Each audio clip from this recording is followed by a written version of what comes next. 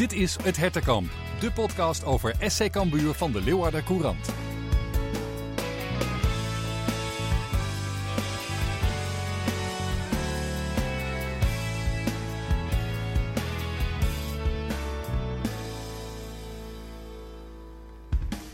Als je doet wat je deed, dan krijg je wat je kreeg. En Cambuur doet niet zoveel goed de laatste tijd en staat dan ook steeds met lege handen. In Enschede was het niet anders tijdens dit paasweekend en dus kreeg de nummerlaatste ook daar wat ze de afgelopen weken steeds krijgt, namelijk een nederlaag. We bespreken het zo dadelijk, maar ook de steeds meer deplorabele staat waarin Cambuur naar het einde van het seizoen strompelt.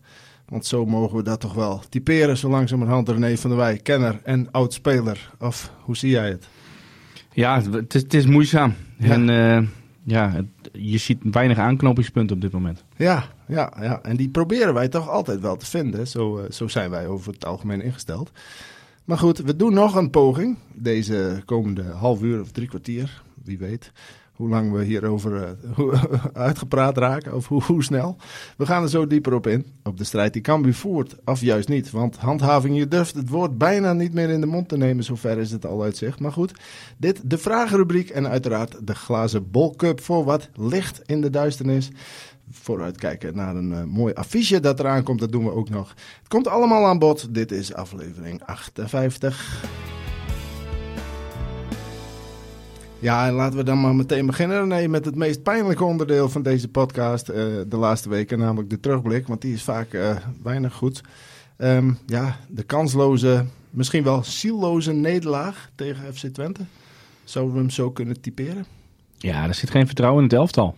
En als je dan tegen een goed FC Twente gaat spelen, moet je de rij gesloten houden, moet je compact spelen. En dus of compact aanvallen, dat je gaat voor de tweede bal, dat er aansluiting is, dat je restorganisatie voor elkaar is. Of je maakt het echt helemaal klein. Nou ja, en ik heb het gevoel dat er nu wat ertussenin zit.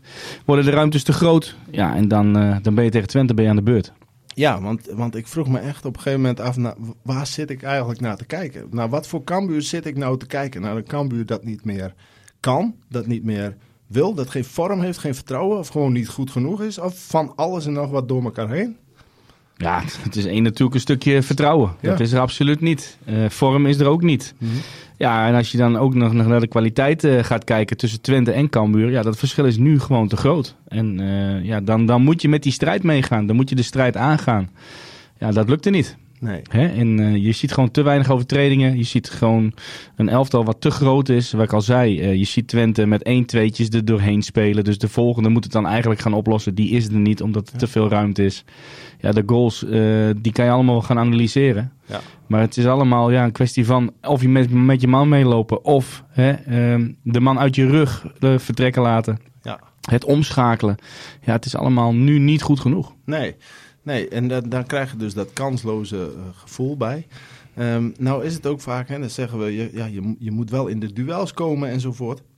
Maar ja, als je daar niet in komt, we hebben het vaker gezegd, hoeft geen onwil te zijn. Maar het kan ook gewoon zijn dat je structureel wordt afgetroefd en iedere keer een meter te ver van je man staat of een seconde te laat bent. En dus is het gewoon kwaliteit. Zeker tegen zo'n ploeg als Twente, denk ik, die het toch heeft laten zien een maatje te groot te zijn. Hè? Ja, maar je organisatie moet gewoon goed zijn. Mm-hmm. Nee, je moet goed bij elkaar spelen, dat de rijen gesloten zijn. Dus je kan een keer worden uitgespeeld. Maar dan moet je bokje staan, dan staat er iemand anders klaar. En dat staat er niet. Iedereen is te druk met zijn eigen zone, met zijn eigen tegenstander. Ja.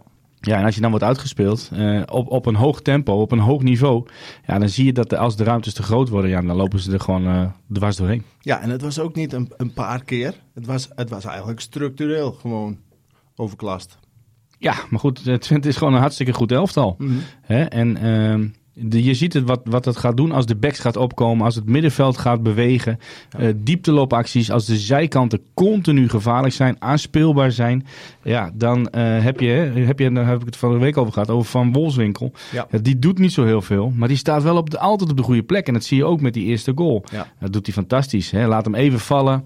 De aanval loopt door, maar hij blijft gewoon staan. En de verdedigers kijken eigenlijk altijd met de bal, lopen met de situatie mee. Het is terugtrekken, het is binnenschieten. Ja, dan sta je na een minuut of 10, was het volgens mij, sta je alleen al achter. Mm-hmm. Ja, dan denk je ook in het veld van, jeetje, het is nog maar 10 minuten, daar gaan we weer. Ja. Want dat is ook in deze situatie waarin we nu zitten, ja, is dat vrij logisch dat je dat gaat denken. Nou, dat is ook zo. Want ik denk dat iedereen dat ook dacht. Hè?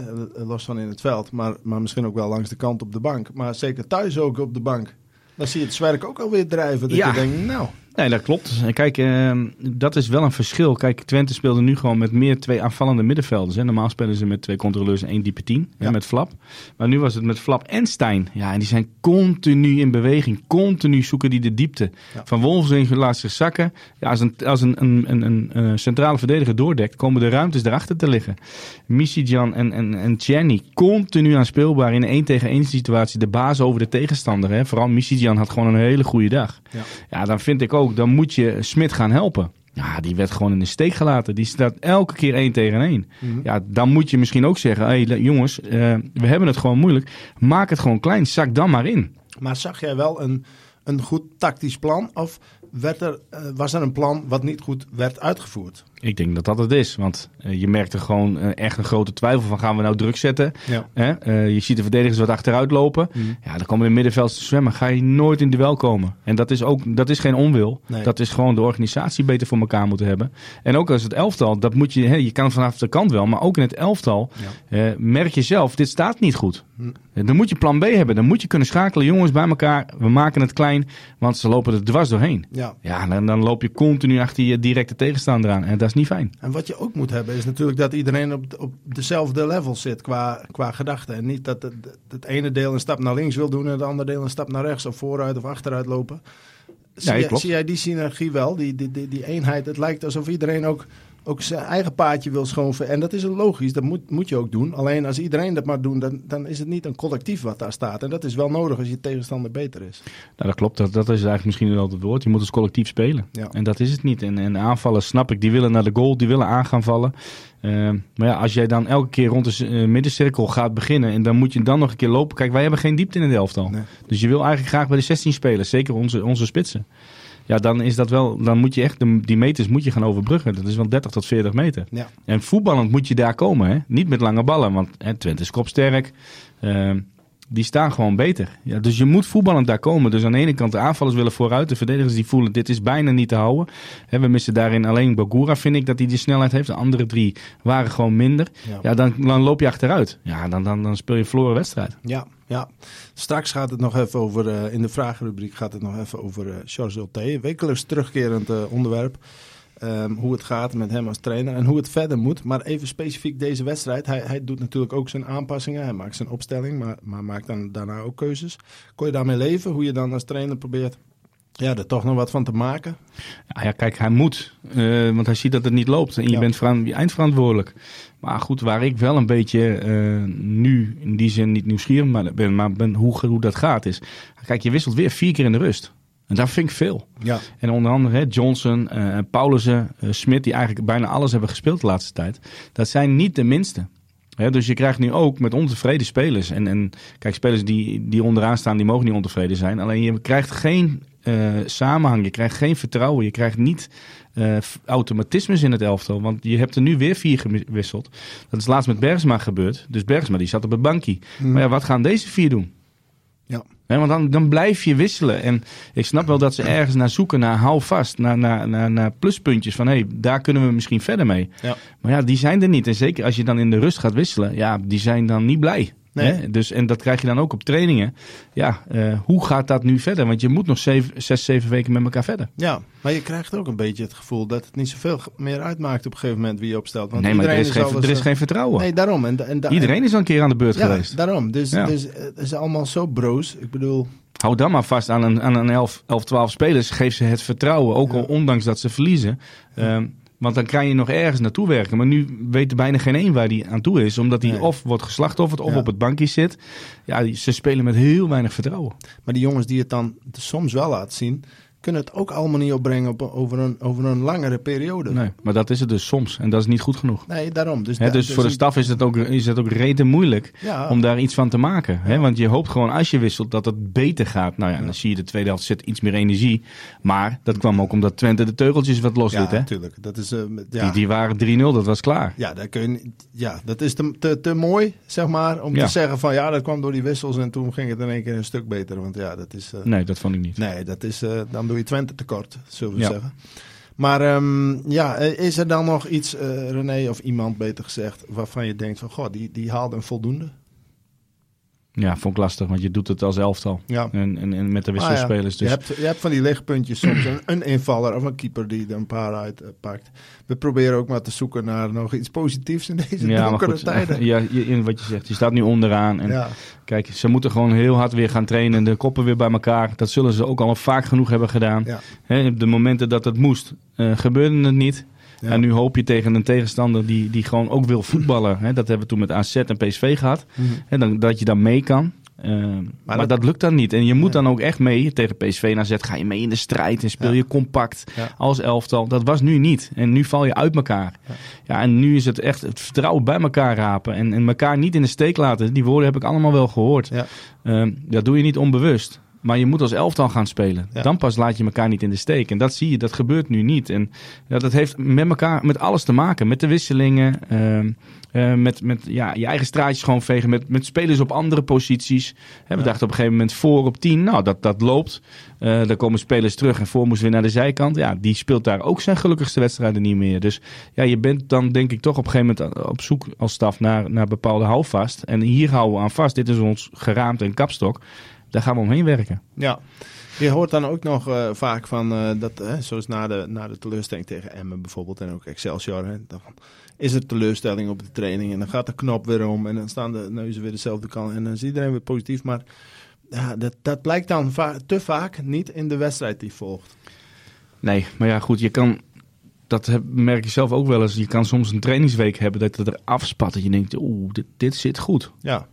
En dan is het zaterdag, dan is het er niet. Ja, maar want dat is dan toch anders. En misschien is het een bepaalde druk. Of op trainingen weet je tegen wie je actie kan maken. En wie gewoon sterk is en dat je het balletje moet laten gaan. Dat is in de wedstrijd gewoon heel anders. En het moet wel in de wedstrijden gebeuren. Hè? Ja. Kijk, je kan zo goed trainen als je wil. En je kan daar de beste zijn. Maar het gaat op zaterdag, daar word je gemeten. Ja, dat klopt. Denk je dat dit nu ook nog een nieuwe mentale tik is ook? Of is dit makkelijker te verwerken, tussen aanhalingstekens, makkelijker dan bijvoorbeeld zo'n nederlaag tegen Emmen en Excelsior? Ja, vind ik niet. Dit is gewoon weer een nederlaag. En dit gaat je niet in de koude kleren zitten. Nee. En tuurlijk, Emmen en Excelsior zijn geweest. Maar ook nu, je moet je hout zo duur mogelijk verkopen. Nou goed, en je mist gewoon bepaalde leiderstypen. De overtrainingen, het elftal dat achter elkaar gaat staan. Ja. Het zijn nu iets te veel. Misschien zijn ze te veel met hunzelf nu bezig, omdat het niet loopt. En dan wil je in ieder geval zelf maar een voldoende spelen. Ja. Dat kan, maar je moet juist die anderen gaan helpen. Ja, maar daar komen ze niet aan toe. Zo lijkt het. Nee, dit moment met niet. Elkaar, als elftal. Nee. Ja, dan krijg je dit inderdaad. Maar goed, gelukkig wacht er altijd weer een volgende wedstrijd, René. Nou weet ik niet hoe gelukkig we daarmee moeten zijn, maar dat gaan we nu bespreken. Ja, want die volgende wedstrijd is tegen de koploper nota bene tegen Feyenoord. Dat op bezoek komt 4:45 zondagmiddag in Leeuwarden. Ja, dan kun je twee kanten op redeneren, René. Zo van, nou, wat een timing. Nou krijg je de koploper, dan ben je helemaal de sjaak. Of je krijgt de koploper, als er één ploeg is waar je niks tegen te verliezen hebt, dan is die het wel. Want die staan bovenaan. Dus gaat iedereen vanuit dat je die toch verliest. Maar je speelt thuis. Misschien wordt het een lekker zondagszonnetje, namiddagzonnetje. Maak er een mooie wedstrijd van, zou je zeggen. Verkoop je huid zo duur mogelijk, zoals jij het zo net zo mooi zei. Ja, meer opdrachten kun je toch eigenlijk niet meegeven aan de spelers, denk ik, op dit moment, of wel? Nee, Feyenoord die gaat als de brandweer. Ja. En die wordt de terechte kampioen. En daar zie je een duidelijke lijn van de trainer. Die heeft overal zo gespeeld. En die wordt natuurlijk overal wel bewierookt. Die notabene opgeleid is min of meer bij Cambuur. Ja, nou goed, maar zo is het ook. Die heeft het gewoon niet goed gedaan. Maar Slot heeft een duidelijke visie, houdt hij aan vast. Ja. Maar goed, die kan ook met een bepaald aantal spelers werken. Als hij wisselt, wordt hij niet minder. Nee. Dat zit gewoon hartstikke goed in elkaar. En je mag in die zin, of moet je een klein beetje hopen dat ze 3 dagen eerder tegen Roma spelen in de Europa League. Ja. Zegt dat goed? Ja. Ja. Maar ook 3 dagen later. Hè? Dus dat kan in hun hoofd zitten. De jongens je weet niet hoe die eerste wedstrijd gaat. Wordt dat spannend? Winst gelijk? Ja, blessures. Ja. Ze gaan toch misschien aan de ene kant een klein beetje sparen. Mm-hmm. Want Europa is natuurlijk ook belangrijk om door te gaan. Kijk, verliezen ze met 0-3. Ja. Wat ik niet verwacht. Ja, dan kan je weer anders. Maar die jongens die kunnen gewoon een dubbele elftal opstellen. Ja. Dus die zullen gretig zijn. Want die willen zo snel mogelijk het kampioenschap binnenharken. Ja. Nee, maar dat is het vaak, hè? Dat je bij dit soort dingen als kleinere club dan probeert vast te klampen aan misschien onderschatting of misschien, lullig gezegd, een B-ploeg. Maar als Feyenoord bij wijze van spreken de tweede garnituur opstelt, dan zijn ze nog hartstikke goed. Ja, als je ziet nu wat daar op de bank zit, een Danilo, een Dilrozen, precies, een Wollemark, Casemiro die gewoon goed was. Ze kunnen gewoon mensen gewoon wisselen. En die jongens die zijn dan ook nog hartstikke gretig natuurlijk. Om te laten zien dat ze in de basis horen. Dat heeft Slot wel voor elkaar. Ja, daarom. Dan moet je als de brandweer gaan. Ja, daarom. Dus ook al mis je bij wijze van spreken 5, dan nog staat er toch een heel goed Feyenoord. Ja. Ik durf het bijna niet te vragen, René. Maar zijn er ook nog kansen op een stunt? Nou ja, die zijn er altijd. Ja, het zijn wedstrijden. Inderdaad. En het is gewoon vreselijk lastig om tegen Feyenoord te spelen. Je zal in die zin je zal die strijd aan moeten gaan. Mm-hmm. En misschien net even over die grens heen op een goede manier. Maar in duel moet je keihard zijn. Daar gaan zij toch in een kopje zitten. Ja. Je moet eigenlijk zorgen dat het geen wedstrijd wordt. Je moet eigenlijk hun uit de wedstrijd proberen te spelen, uit te halen. Want daar willen zij niet in mee. Zij zullen denken aan het kampioenschap. Ze zullen denken aan de Europa League. Ja, en dan moeten ze even uit naar Cambuur. Op zondagmiddag. Ja, dat is niet fijn. Nee. En ja, nogmaals, die supporters moeten erachter blijven staan. Want het blijft toch de club. En het is nu op het veld is het misschien nu niet goed genoeg. Maar het gaat wel door. Hè? Cambuur blijft ook gewoon bestaan in die zin. Volgend jaar moet je ook weer erachter blijven staan. En dat het nu kloot is, snap ik allemaal wel. Maar die jongens hebben er niks aan dat het negatief of cynisch wordt. En ik denk dat je als supporter daar ook niet blijer van wordt. Nee. En dan hebben we het allemaal over het gevoel erbij en de ondersteuning. Maar nou, wedstrijd inhoudelijk. Even tactisch redeneren. Is er een specifieke tactiek waarmee je als Cambuur zijnde met de spelers die je hebt Feyenoord het toch moeilijk kunt maken? Nou ja, weet je, Feyenoord weet precies wat ze moeten doen aan de bal als een tegenstander klein maakt. Dat zie je ook tegen RKC. Ja, en dan walsen ze gewoon overheen. Ze weten hoe ze dat stuk moeten spelen. Ja, en we hebben al een keer aangepast tegen Ajax thuis. Ja. Dat ging ook niet goed. Dus ja, en het is er nog 6 wedstrijden in die zin. Je moet het seizoen proberen zo goed mogelijk af te sluiten. Je huid zo duur mogelijk verkopen. Ga maar op je eigen manier spelen. Dan ga je er in ieder geval maar af op je eigen manier. Ja. Ja, en je kan tactisch wat gaan bedenken, maar ik denk dat Feyenoord daar gewoon te goed voor is. Ja, dus tegenhouden. Heeft geen zin. Moet je eens kijken hoe vaak ze scoren. Mm-hmm. En hou ze dan maar wat meer van je goal. En zorg in ieder geval maar dat jij ook wat meer op hun helft kan komen te spelen. Want als een Johnson of Ulrikes, wie dan ook gaat spelen, alleen maar rond die middenlijn gaat spelen, daar word je niet blijer van. Dan kan je beter met 3 snelle spitsen gaan spelen en spelen op de counter. Ja. Ja. Maar ja, dat is misschien de meest voor de hand liggende optie. Want als je ze, zeg maar, onder druk wil zetten, je moet één ding doen. Voetballen ze onderuit en dan kan je ook na 11 minuten met 2-0 achter staan. Zeg maar. En dat is dus wat de staf nu voor elkaar moet gaan krijgen met de groep. Je moet de organisatie goed voor elkaar hebben. Ja. Ga je hoog druk zetten, dan moet je met z'n allen ook heel hoog gaan. Ja. Want Feyenoord heeft toch veel spelers die in de bal willen spelen. Nou ja, goed, ik denk dat je daar wel een kans gaat vinden. Dan krijg je misschien het publiek er ook weer achter. Ja. Het is toch Feyenoord, het is een topwedstrijd. Misschien wel de laatste dit jaar waarin mensen echt voor naar het stadion toe komen. Of de komende jaren misschien. Ja, misschien. Nou, maar goed, ik ga eerst voor dit jaar. Ja. Weet je, die mensen die willen ook Feyenoord zien. Nou, maak er dan een echte wedstrijd van. Maak er een vechtwedstrijd van. En speel maar alsof het je laatste wedstrijd voor Cambuur is. Weet je, maar sliding, tackelen, alles erop en eraan. Maar goed, ik denk dat de trainers dat ook wel aangeven. Ja. En vanuit spelen zelf wil je deze wedstrijden spelen. Dit is waarvoor je op voetbal zit. Feyenoord thuis, kom op. Ja, zeker. Als je het zonnetje gaat weer schijnen. Ja, en het zonnetje schijnt in die zin niet in de club nu eventjes. Nee. Maar wel op het veld straks weer. En als die bal gaat rollen, dan moet je ook alles weer even vergeten. En dan moet je zorgen dat jij als team er weer gaat staan. Maar denken we er dan misschien ook te gemakkelijk over, René? Want zo zou ik ook in het veld staan. zoals jij het nu zegt. Alleen, we hebben hier wel te maken met spelers die de ene na de andere wedstrijd verliezen. Die misschien wel bang zijn om fouten te maken. Dus die hebben er misschien wel net zoveel zin in. Maar die zijn misschien wel angstig voor... Ja, dus moet je op zoek gaan naar punten waarin je vertrouwen kan gaan halen. Dus dat betekent de eerste minuten je duels gaan winnen. De eerste minuten de ballen gewoon eventjes in de ploeg houden. Misschien een keer goed wegdraaien. En de tegenstander dat je die uit kan spelen. Dat je een aanval op de mat kan leggen. Ja. Kijk, we zijn voorin veel te snel de bal kwijt. Ja, op het middenveld zijn de ruimtes te groot. We hebben wel best wel goede voetballers.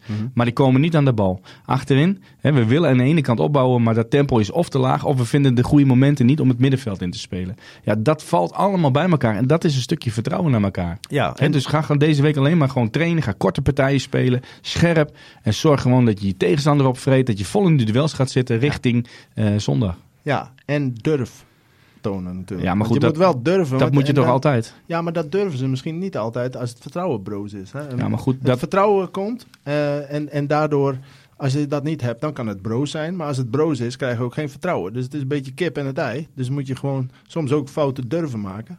Dan kan het ook eens een keer misgaan. Maar je moet ook eens wat risico nemen. Zelfs tegen Feyenoord, denk ik.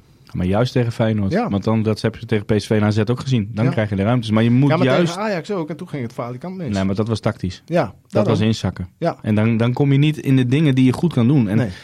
Ik ben altijd van de dingen die je goed kan, blijf dat maar herhalen. Ja. Blijf dat maar benoemen. Blijf daar accent op leggen. Dan kan je altijd in mindere wedstrijden, als het niet goed gaat, daarop terugvallen. En ik merk nu gewoon een beetje dat er niet is. Gaan we nou opbouwen of gaan we nou de lange bal spelen? Gaan we vanuit de tweede bal spelen? Of weet je...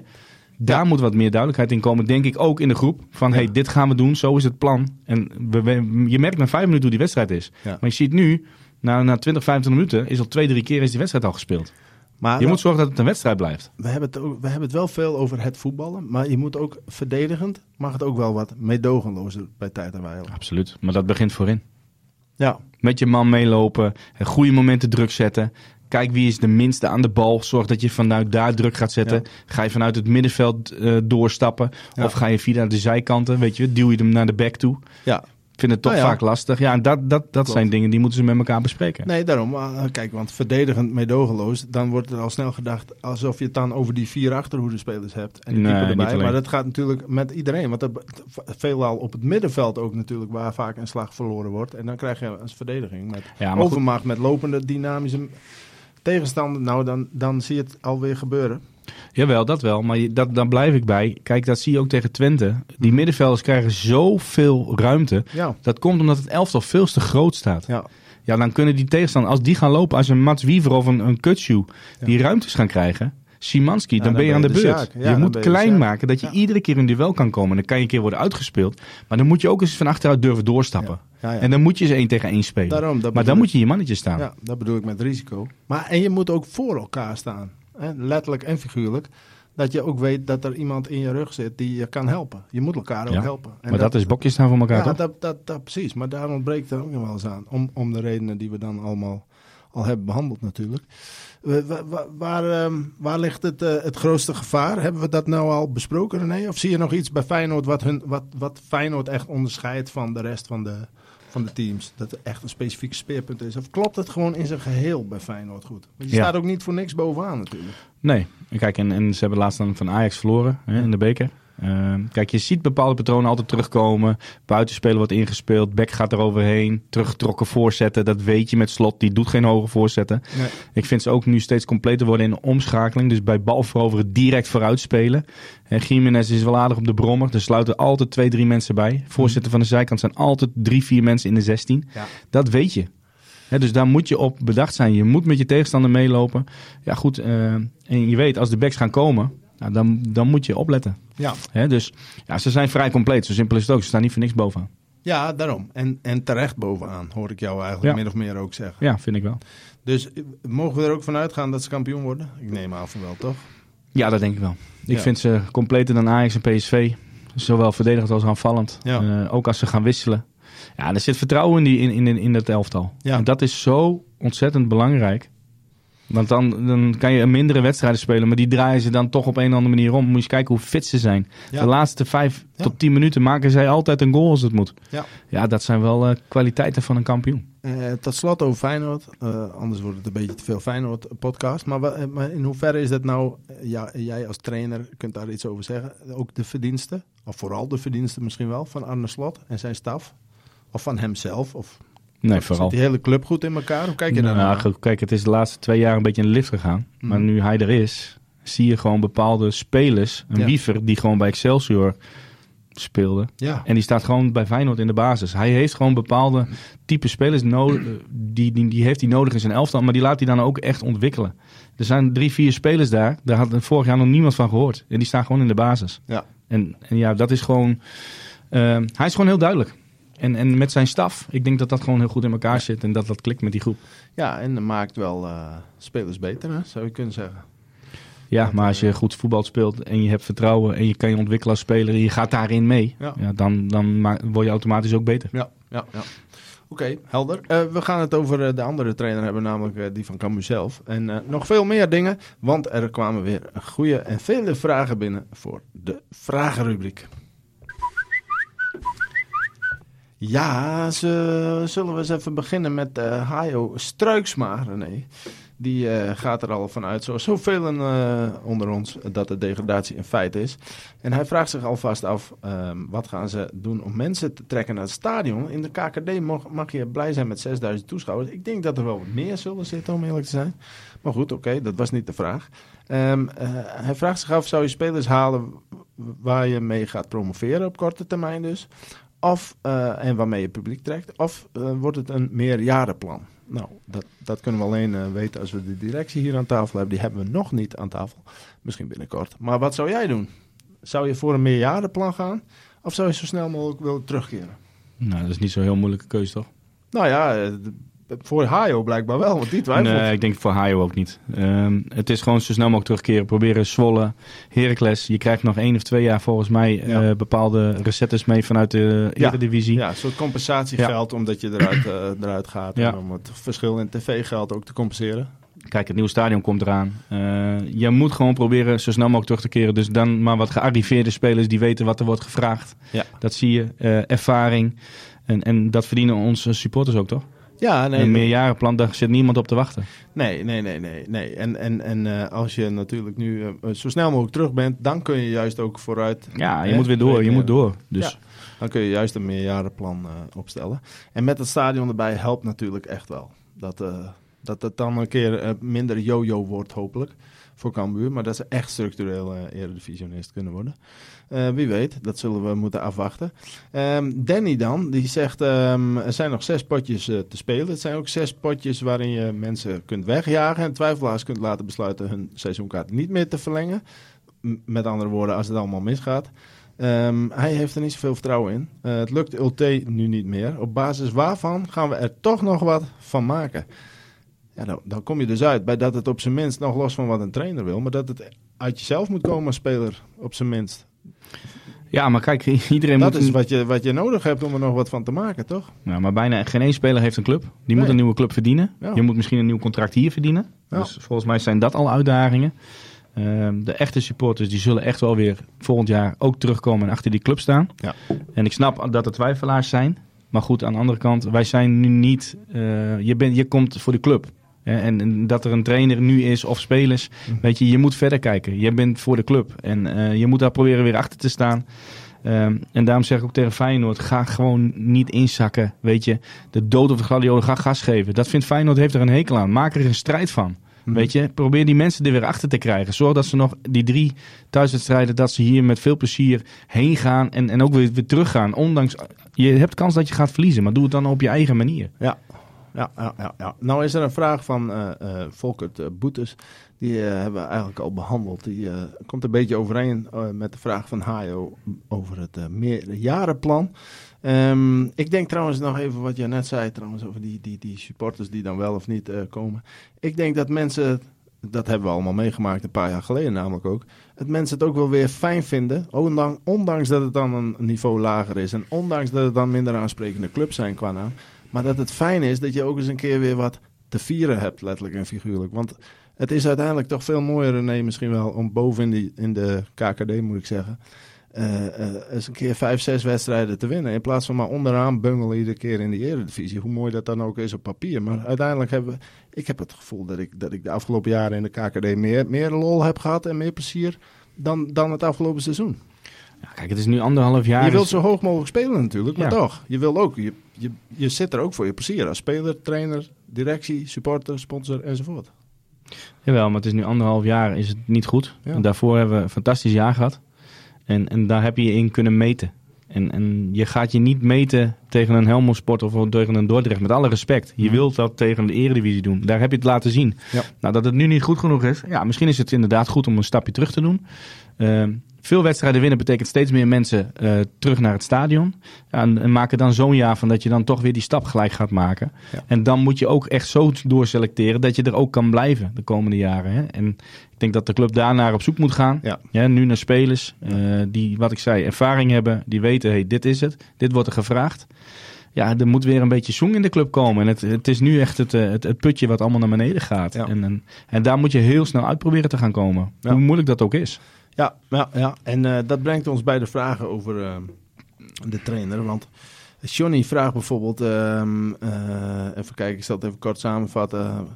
Over Georges Ulte, dat hij er niet bij machten was om een enigszins herkenbaar systeem erin te slijpen. Hij heeft niet één speler beter gemaakt. Zou best kwaliteiten hebben.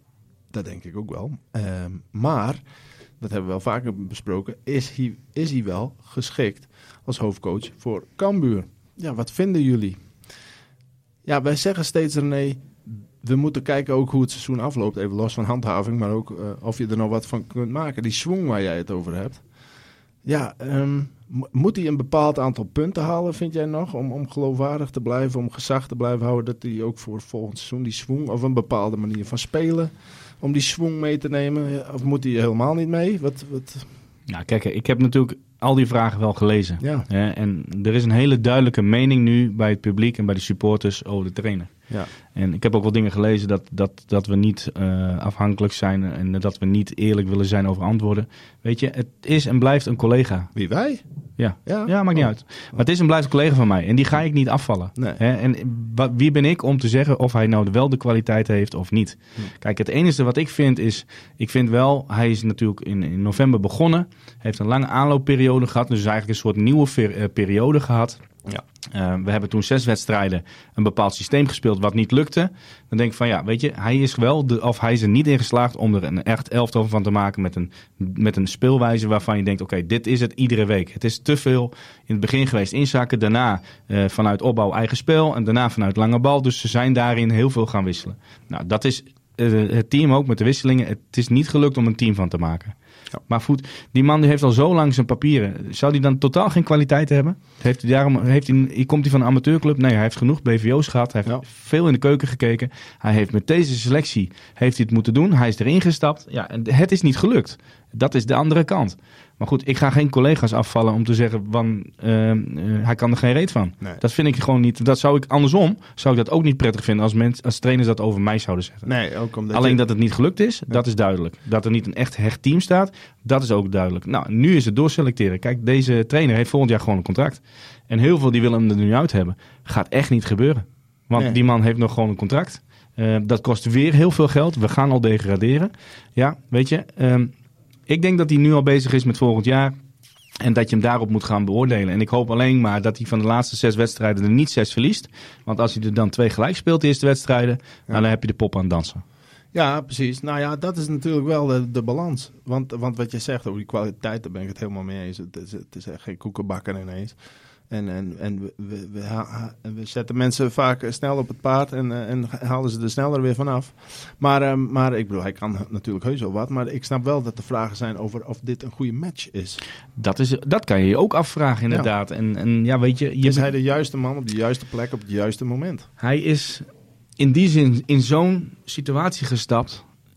Achter Henk, dat is verschrikkelijk moeilijk om op te vullen. Dat zijn hele grote schoenen. Mm-hmm. Ja, en het is gewoon een ander type. Het is een rustige trainer. Hij is volgens mij meer van het analyseren. Ja. Henk was bevlogen, stond wat meer langs de lijn. Nou ja, dat vindt het publiek prachtig. En dan gaat het goed. Ja, dan verwacht je dat je dat eigenlijk terug gaat krijgen. Maar dit is een heel ander persoon. En ja goed, ik denk dat je hem niet alleen op de persoon moet afrekenen. We rekenen hem nu eigenlijk op de resultaten af. Hè? Want dat is gewoon kut. Nou goed. Hoe is hij op het trainingsveld? Ik zou dan iedere training moeten gaan kijken. Hoe is zijn trainingswijze? Hoe is zijn speelwijze gerelateerd naar de wedstrijden? Traint hij veel tactisch? Is hij veel aan het praten? Is hij heel veel met vertrouwen bezig met spelers? Is hij 1-op-1 speler? Ik heb het gevoel dat hij meer een soort manager is die op het veld staat en kijkt van hey, hoe doen Barto, Bosgaard en Alphen het? Die zijn de trainingen aan het voorbereiden in die zin. Die zetten het weg en hij pakt een beetje die managerrol. Nou ja, goed. Dat zal natuurlijk nu afwachten. Kijk, dat het nu niet gelukt is. Nu kan je heel makkelijk zeggen, ja, het is niet gelukt. Mm-hmm. Maar hij heeft nog gewoon een contract. En als je hem weer gaat ontslaan, dan wordt het misschien straks weer een of ander kerkhof hier qua trainers. Ja. Het is heel rustig geweest de laatste jaren. Ja goed, je moet al naar volgend jaar nu gaan kijken. Ja, maar, zeg ik dan even advocaat van de duivel, je moet hem wel in een positie brengen of houden waarin hij ook kan slagen. Stel je voor, hij verliest nu de laatste wedstrijd, Cambuur verliezen allemaal. Ja. Op de manier zoals afgelopen week. Je zegt het zelf al, als je dan de eerste 2 volgende seizoen gelijk speelt, dan is het alsnog mis. En dan zegt iedereen, ja, was het dan eerder? Ja, was dan na? Dus moet je dan wel door? En dat wil niet zeggen dat je hem niet goed genoeg vindt, maar is het dan wel verstandig om door te gaan? Dat kan ook een vraag zijn, nog los van of iemand goed genoeg is. Ook al is iemand goed genoeg. Ja, het hangt er in mijn optiek ook vanaf hoe dit seizoen dan zijn afloop vindt, zometeen. Ja, het is ook hoe hij er zelf in staat. Nou ja, dat zit hij er zelf nog veel vertrouwen in? En kan hij misschien nu wel 5 spelers halen die naar zijn mening het elftal beter maken? Ja, ik denk dat dat allemaal met elkaar te maken heeft. Dat de directie en Ulte met de staf veel gesprekken heeft. Ja, dat is wel duidelijk. Kijk, weet je, het is een super ongelukkige situatie dat Boy eigenlijk niet zoveel meer doet. En dat Reiner nog bij Zwolle is. Ja. Dat is het hele verhaal. Er zit een heel grijs gebied tussen. Ja. Dus wie gaat met hem sparren? Wie gaat met hem toetsen? Wie gaat hem vertellen hoe het anders kan? Dat is er niet. Dat zullen Art en Gerald misschien moeten doen. Ja. Maar die ene heeft het te druk met het stadion en de andere heeft het te druk met zijn andere zaken. Dus hij staat een beetje in die zin met de staf zonder technisch manager. Mm-hmm. Ja, dat is wel lastig. Want nu is het een periode, het is roerig. Of het geeft hem juist vrijheid misschien. Ja, maar goed, vrijheid hebben we nu even niet nodig. Nee, maar met het oog op volgend seizoen. Ja, maar goed, dan nog. Ja, dat hij zelf meer zijn stempel kan drukken op de selectie die hij wil samenstellen. Ja, maar dan wordt het geluid straks nog harder als het niet goed gaat. Ja, hè? maar daarom. Maar dat bedoel ik iedere keer met die balans. Het is moeilijk, want je kunt zeggen, ja, je moet door. Maar je kunt ook zeggen, ja, je moet juist niet door om die en die reden. Nou, ik vind dat een trainer in die zin mag zijn mening hebben over nieuwe spelers. Maar het grootste gedeelte moet bij de technisch manager liggen. Want als een trainer eruit vliegt, wat doe je nu met die spelers? Met alle respect in die zin, waar is Rienstra? Als hij nu weer op de bank zit, hij wordt 4 keer gewisseld, het loopt voor geen meter. Nee. Hij is voor de ervaring. Waarom valt hij nooit in? Ja, niet goed genoeg. Is wel maar niet goed genoeg. Hij is toch gehaald in de winterstop. Anders zet je hem er toch in, lijkt mij. Dat zou ik een vraag vinden van oké, waarom komt hij dan niet tot speel? Nou. Want hij moet dan het elftal kunnen dragen. Nou, nu is alleen op trainingen. Ja, goed, weet je, dat kost alleen maar geld. En als je dat alleen maar spelers gaat halen die de trainer wil, en het gaat niet goed, ja, dan zit je straks met die spelers en dan komt er weer een nieuwe trainer en die wil weer andere spelers. Ja, dat zou ik wel heel... Dat zou ik niet een goede situatie vinden. Nee, daarom. Dus het wordt een interessant vraagstuk de komende weken. Nou ja, weet je hoopt gewoon voor de club dat we gewoon weer punten gaan pakken. Ja. Maar ook voor de spelers en de staf. Ja. Dat er wat rust komt, want dit wordt alleen maar erger. En dat merk je overal op social media. Ja. En Feyenoord is, dat is niet de makkelijkste. Maar probeer dan in ieder geval je huid zo duur mogelijk te verkopen dat je op je eigen manier eraf gaat. Of dat je een wedstrijd gaat maken op je eigen manier. Dat iedereen denkt zo, oké, het kan toch. Ja, het is misschien te laat. Klopt. Nee, maar doe het dan wel, op die manier. Ja, want het gaat nu straks niet meer over of je eruit vliegt, maar de manier waarop je eruit vliegt. Ja, hoe? Ja. Want dat neem je mee naar volgend jaar. Ja, met opgeheven hoofd of met staart tussen de benen. Kijk, je ziet Zwolle vorig jaar. Die waren in de winterstop eigenlijk al bijna kansloos. Er komt een nieuwe trainer, er wordt een nieuwe speelwijze. 1, 2, 3 nieuwe spelers. En die gaan volle bak op hun eigen manier. Hebben bijna gered. Ja. Hebben doorgeselecteerd, hebben hun eigen manier gehouden. Staan stijf bovenaan. En de trainer gehouden toen. Dus die deed het natuurlijk goed. Die deed het goed. Maar toch ook daarop voort. Ja, maar daar zit iets duidelijks achter. Van zo gaan we spelen. Iedere wedstrijd weer. Daarom. En dat mis je nu wel. Dat gevoel. Je hebt niet die vastigheid. Dat gevoel. Nee, dat zijn de automatismes. Ja, daarom. Oké, nou ja, goed. We gaan het allemaal volgen en beleven. We moeten Ulte hier ook nog eens hebben. Je hebt hem al een paar keer gevraagd, toch? Ja, zeker. Maar het was druk en de agenda was vol en belangrijke wedstrijden. Nou ja, dat snap ik allemaal. Dus, maar goed, misschien wil hij volgende week wel, of de week daarna. Of misschien aan het einde van het seizoen, sowieso. Het terugblik. Graag. Ja, we gaan, aan ons zal het niet liggen in ieder geval. Misschien luistert hij. Bosgaard luistert wel altijd, weet ik. Dus misschien kan hij even een goed woordje voor ons doen. En anders moet hij nog maar eens aanschuiven. Maar goed, volgende vraag. Richard Nijp vraagt zich af, die vraagt zich heel veel dingen af zo te lezen. Maar bijvoorbeeld over Van der Belt. Of het klopt dat hij halve dagen werkt. Of dat hij zegt, dat is bevestigd door serieuze bronnen met betrekking tot financiën enzovoort. Of zijn het broodje aap verhalen? Oké. Dus wat mij betreft broodje aap verhaal. Ik moet wel zeggen, ik heb Van der Belt geappt. Ik heb geen antwoord gehad vandaag. Misschien kort dag, maar misschien wil hij zelf nog eens even aanschuiven en daar het een en ander over vertellen. Hij heeft de druk sowieso met het stadion. Dat lijkt me logisch.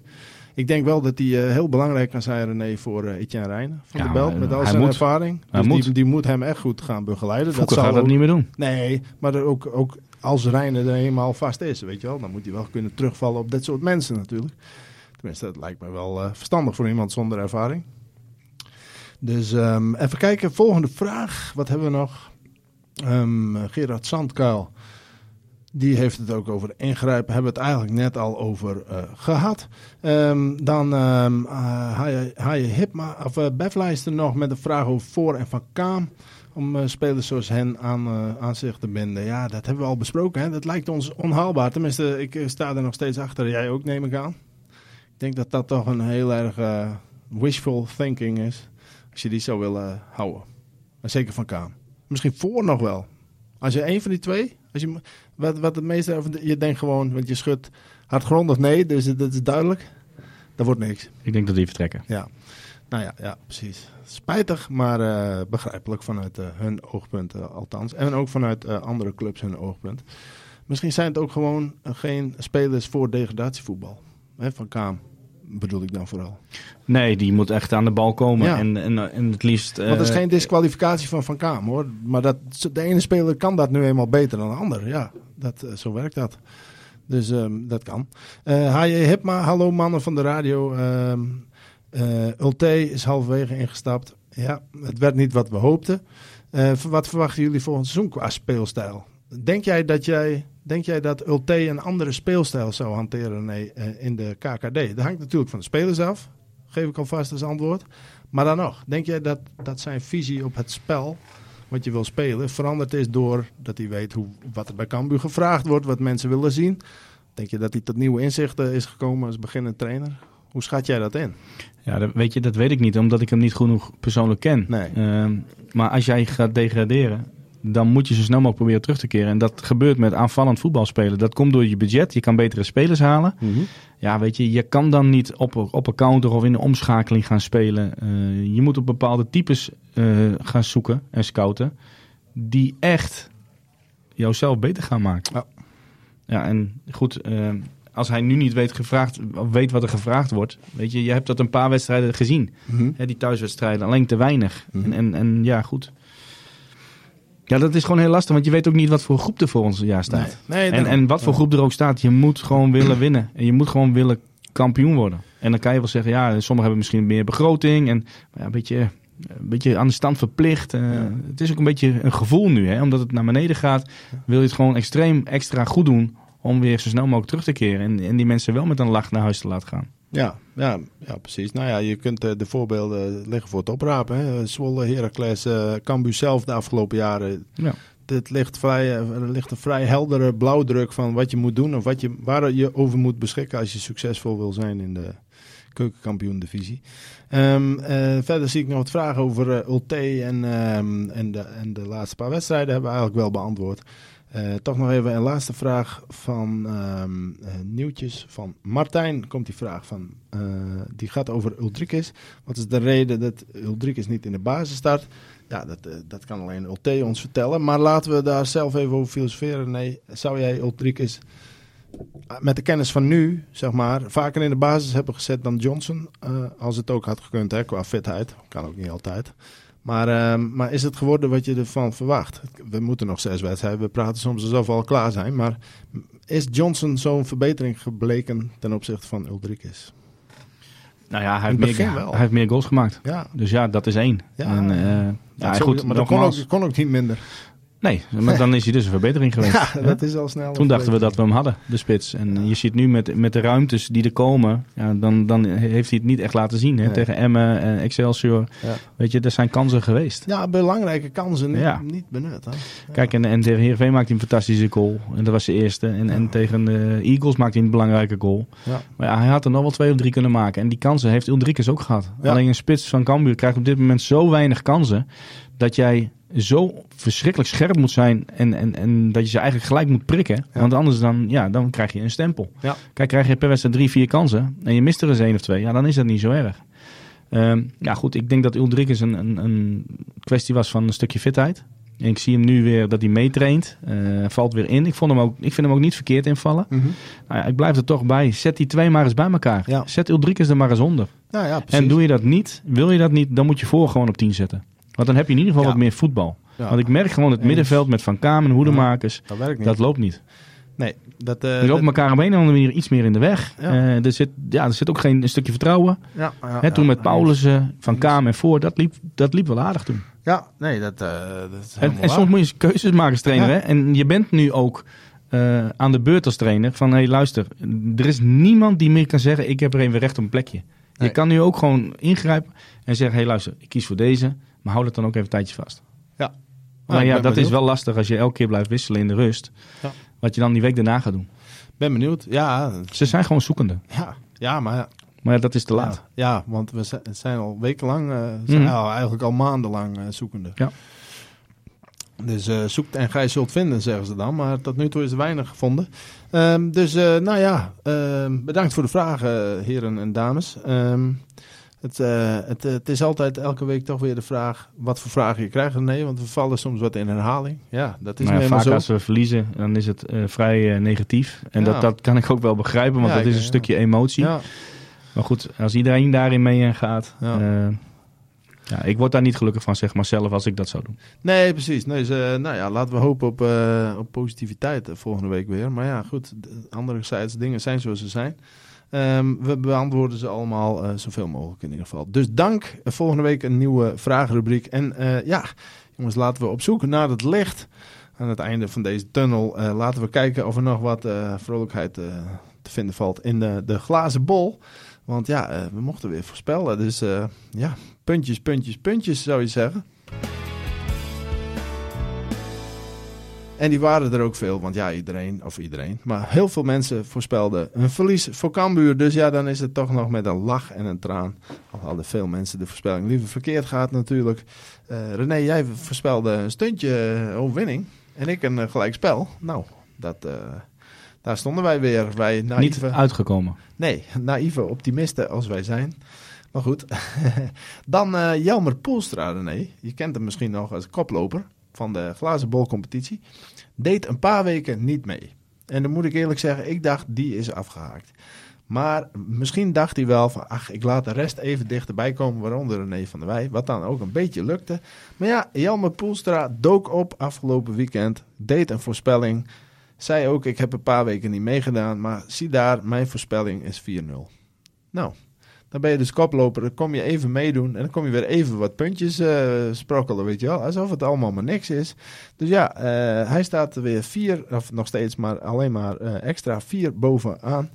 Dus ferm aan de leiding. Op de voet gevolgd door Siebrand Hamstra, andere mannen, Haaien, Hipma en nog een paar andere. Jij staat in de subtop, zal ik maar zeggen. En tientallen mensen kregen er 3 puntjes bij. Dus dan, omdat ze een verlies voor Cambuur voorspelden. Dus dan verandert er op zich ook niet heel veel. Nou ja, behalve dus voor ons. Want wij zijn aan alle kanten voorbij gelopen door mensen. Dus op naar de revanche, René. Nou heb ik al 2 weken achter elkaar iets gezegd. En dat wilde jij ook zeggen. Dus dan mag jij nu als eerste. Dat lijkt me wel zo netjes. 1-2. 1-2? Ja. Dat is nog magertjes, mag ik dat zo zeggen? Nee, helemaal niet. Maar ik hoop dat zij er echt een vechtwedstrijd van maken. Ja. Zij zitten met de Europa League. Ja. En pak die duels op, weet je. Ja. Pak ze aan. Ja. En daar hebben ze zitten ze echt niet op te wachten. Nee. Ik vind dat ze de laatste weken niet op de 0 kunnen spelen. Ze krijgen toch ook tegen de RKC, tegen Sparta. Ja. De Volendam krijgt gewoon een goal tegen. Ja. Dus ik vind dat wel... we gaan scoren. Ja. Omdat we thuis spelen. En dit is ook een wedstrijd, die wil je gewoon spelen. Ja. Ik denk dat ze net iets te goed zijn. Ook met de eventuele andere jongens. Maar goed, je weet het nooit hoe het kan gaan. Maar ik denk 1-2. Ja, oké. Nou ja, goed. Ik vrees toch een grotere nederlaag. Maar vooruit, we gunnen Cambuur alles. En zeker een doelpunt. Dus laten we zeggen 1-4. Dat schrijven we op voor mij.